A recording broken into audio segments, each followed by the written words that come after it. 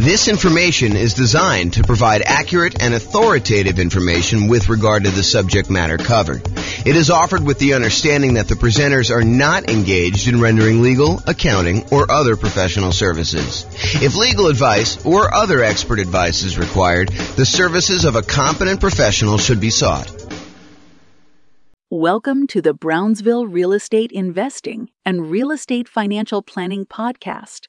Learn all about investing in real estate in Brownsville, Texas, with a combination of real estate financial planning and modeling with numbers specific to Brownsville, plus syndicated, more generalized recordings of live and pre-recorded real estate investing classes, not all of them specific to Brownsville. Be sure to stay tuned after the podcast for a message from our sponsors. The following is part 3 of 6 parts of the class Overcoming Obstacles for Real Estate Investors. Be sure to check out other parts published as separate episodes. Okay, now we're going to cover overcoming negative cash flow. So here's the challenge. You're in a market where buying a property with a reasonable down payment gives you negative cash flow, or it's really close, or when you have property management, it's negative. Or it's when you have property management and you're putting stuff aside for maintenance and vacancy like you're supposed to do, it's negative. Or, something like that. Or maybe you're putting less than a full down payment down. You're buying something with Nomad. You're putting 5% down or something. And in your marketplace, it would be positive cash flow with 20% down or 25% down, but not with Nomad, which was true for our marketplace for a long time. Now it's really hard to make cash flow even with 20%, 25% in some cases. So the challenge is you have negative cash flow. How do you solve the issue of negative cash flow? So cash flow equals income minus expenses. So just like we did with down payment, we're now going to talk about 2 approaches to solve this particular challenge. We're going to look at different ways to reduce expenses, and we're going to look at ways to increase the income on properties. Okay? So for my brokerage business, I was a real estate broker. I still have a license, but I'm not really doing a lot of stuff. For my brokerage business, I created 2 new trademarked terms. So you guys can't go and steal these. But 2 new trademark terms I used. I had a lowest monthly payment guarantee, and I had a maximum cash flow guarantee. And so these were 2 strategies I used when I was going and talking to clients. I would have this massive list, which you'll see here in a second, on how to make sure that they had the absolute lowest monthly payment when they bought a house. And then we'd have a separate checklist for how to make sure they had the maximum cash flow on a property when they did that. And I would offer them a guarantee on it. So there's some type of guarantee. I'm not going to talk about the details because I don't have time. But those are the 2 things I did. So what I'm going to cover tonight is based on those 2 ideas. Now, super important note. Not all of these can be used. And in fact, some directly contradict each other. So one might say you're going to, charge yearly for a rent, or you're going to charge monthly for a rent, or you're going to do something else. So they're like opposite ends of the spectrum or something. Some are extremely rare and uncommon. I'm just sort of including it to be comprehensive. And you can use what you can to optimize for your unique situation. So pick and choose what works for you, ignore the rest. This is sort of a checklist for you to go down and do it. In fact, I have a checklist. I think it's called something. How to improve your cash flow checklist or something like that. I don't know. Someone will remember it. I'll put the links to downloads in the show notes for people. Okay, so let's talk about reducing expenses. Here's part 1. This is pretty comprehensive. It's a pretty big list. So I'm just going to ask you the questions. You think about them. So can I put more down to reduce the amount I'm borrowing? You borrow less, your payment's going to be less. Can I put more down to improve your interest rate, lower loan to value? Little known fact, you put 20% down, you get one interest rate. You put 25% down, your interest rate gets better. It's a lot of times much better to put 25% than 20% down. In some cases, if you're doing owner-occupant, it's actually better putting 5%, but I digress. Next question, can I pick a loan with lower closing costs, especially if I'm financing the closing costs? So try to pick a loan where your closing costs are cheaper, especially if you're kind of rolling those into the loan. Can I put more down to eliminate or reduce private mortgage insurance, PMI? Your private mortgage insurance is insurance that you pay so that should you have a foreclosure, should the property go back to the bank, it protects the lender from the losses they may have. So you're paying an insurance policy to protect the lender for them agreeing to loan you more money to buy a property where you're putting less than 20% down. Can I pay for private mortgage insurance in one upfront lump sum payment instead of monthly? That'll save on your monthly costs, improve your cash flow. Has my equity increased enough to request the removal of private mortgage insurance? So if your property value has gone up, you paid down the loan enough where you're now below 80% loan to value, and your lender will remove PMI for you if you make a request. Can I change the loan term? Oh, I missed one. Can I get seller concessions from the seller to buy down interest rate and or cover closing costs? That's another way. Can I change the loan term to reduce my payments? I heard at one point recently that they might be bringing back 40-year loans. Yep, so 40-year loans. So someone says that they're here now. So if you do that, you increase your loan term, you might actually have a lower monthly payment doing that. If you were considering doing a 15-year loan, you could do a 30-year loan, which is much more common. Can I get an interest-only loan where you're not paying any principal each month? That'll lower your payment pretty considerably.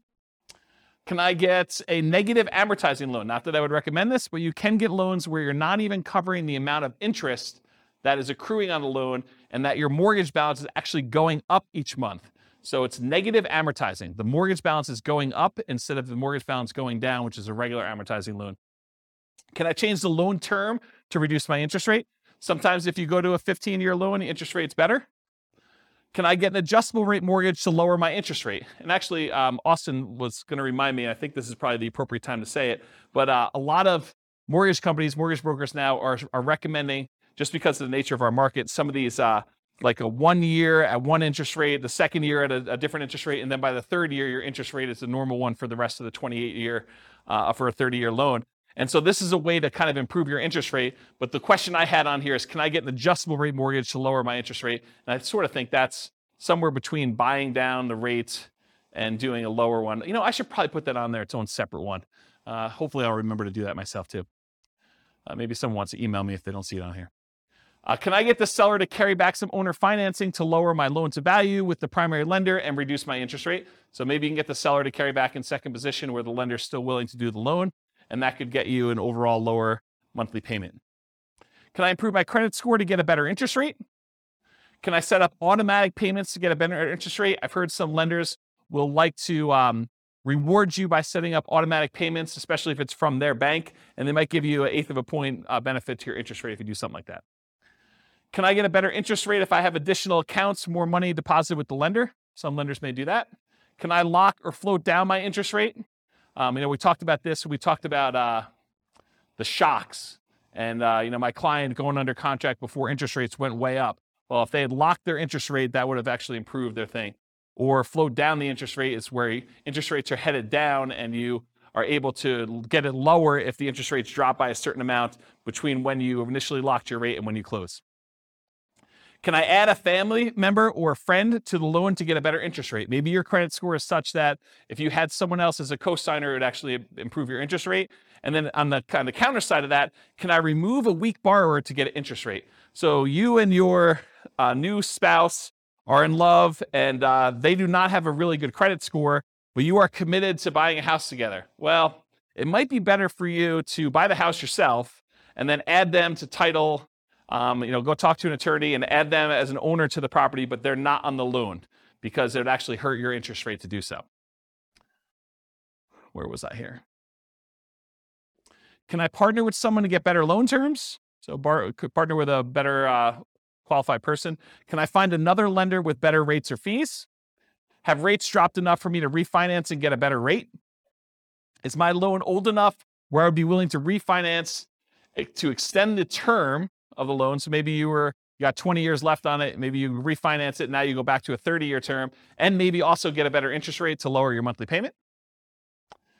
So those are the strategies with your lender. Strategies if you own another property. Can I do a cash out refinance on another property to then buy or refi this property?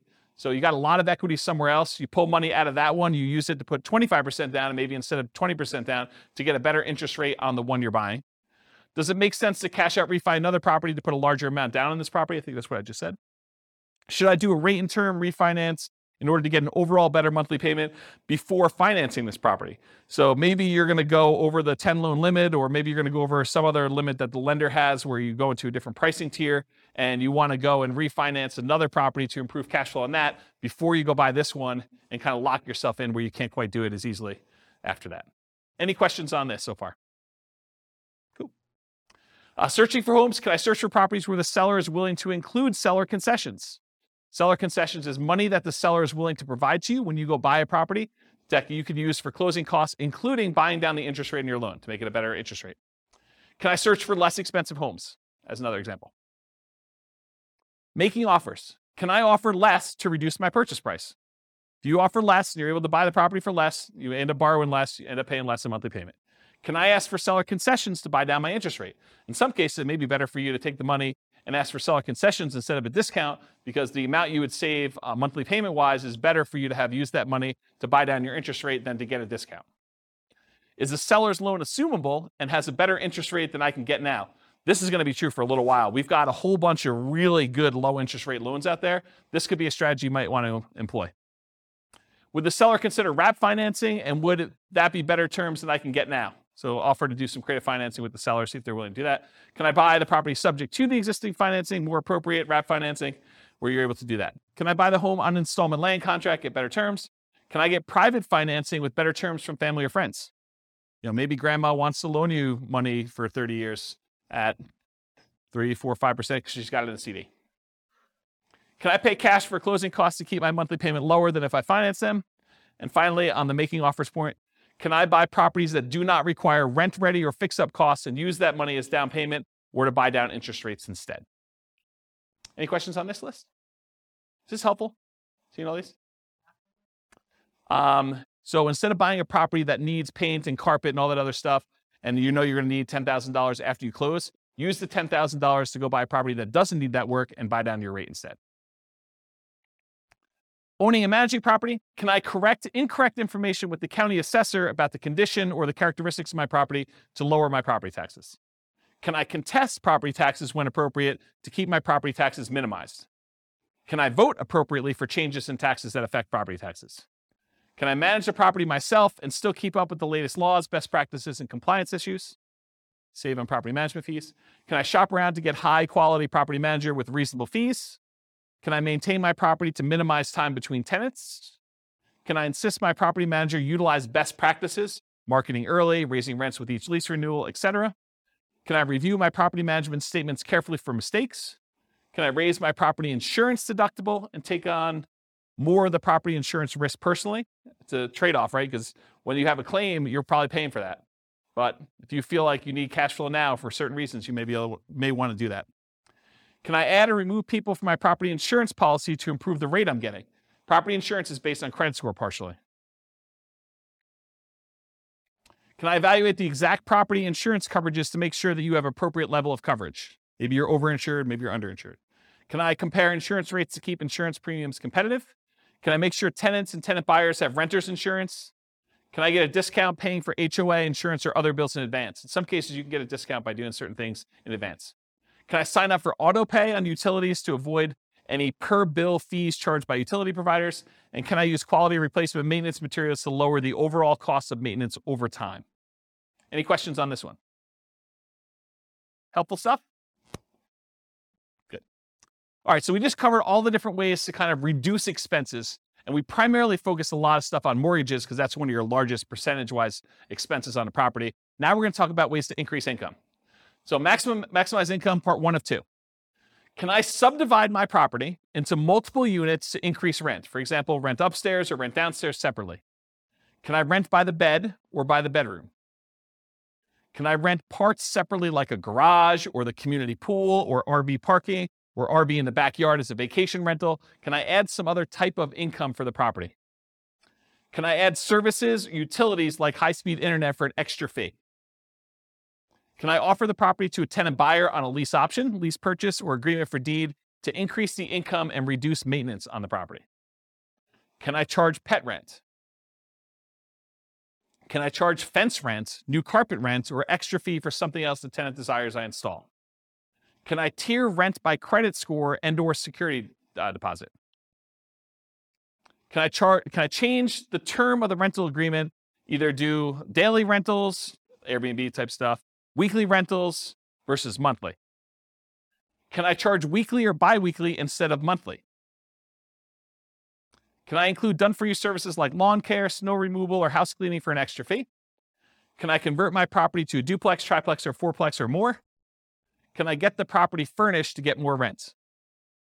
Can I start marketing earlier and start at a higher, more aggressive rent to test market prices? You start 90 days in advance, you have plenty of time to test before the property is vacant. Can I charge a fee for auto pay, or can I charge a fee for not being on auto pay? That's an example of two conflicting, contrary ideas that you can either do one or the other. Can't do both. Or maybe you can. Charge for either way. Whatever you want to do, there's a fee. I'm joking. Okay. Can I schedule my leases to end during peak rental seasons? That's kind of important, actually. Can I target more profitable rental niches like corporate rentals? Can I offer a discount for on-time or early rent instead of a late payment? Can I add solar panels and include electric and base rent? Can I bill back for HOA services and utilities like non-potable water? Can I get paying roommates for nomad properties that you're living in? Can I require 60 to 90 days notice for outgoing tenants to not renew? So make sure you find out way early. Gives you time to market the property, get everything done you need to do. Can I improve landscaping and curb appeal to get higher rent, paint, add improved shutters, lawn care, mailbox, property address numbers, lighting, things like that in order to make sure that you're getting maximum rent? Can I make sure the property is appropriately prepared for showings, well lit, smells good, repairs done, clean, neat? Am I maximizing exposure when marketing for tenants? Do I have professional grade photos, 3D tour and video and marketing properties?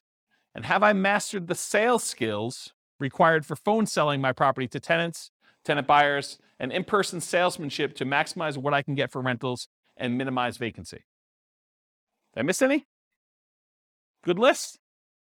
This concludes part 3 of 6 of Overcoming Obstacles for Real Estate Investors. Listen to the next episode, part 4 of 6, on qualifying for loans. With home prices up, mortgage interest rates up and rents up, but not quite enough to counteract the higher prices and interest rates. Cash flow on rental properties in Brownsville is harder than ever.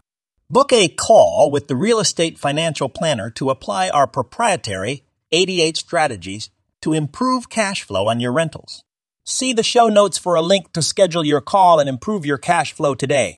If you're a real estate agent, lender, or professional in Brownsville that wants to help our real estate investor listeners, consider reaching out to learn about collaboration opportunities with this podcast.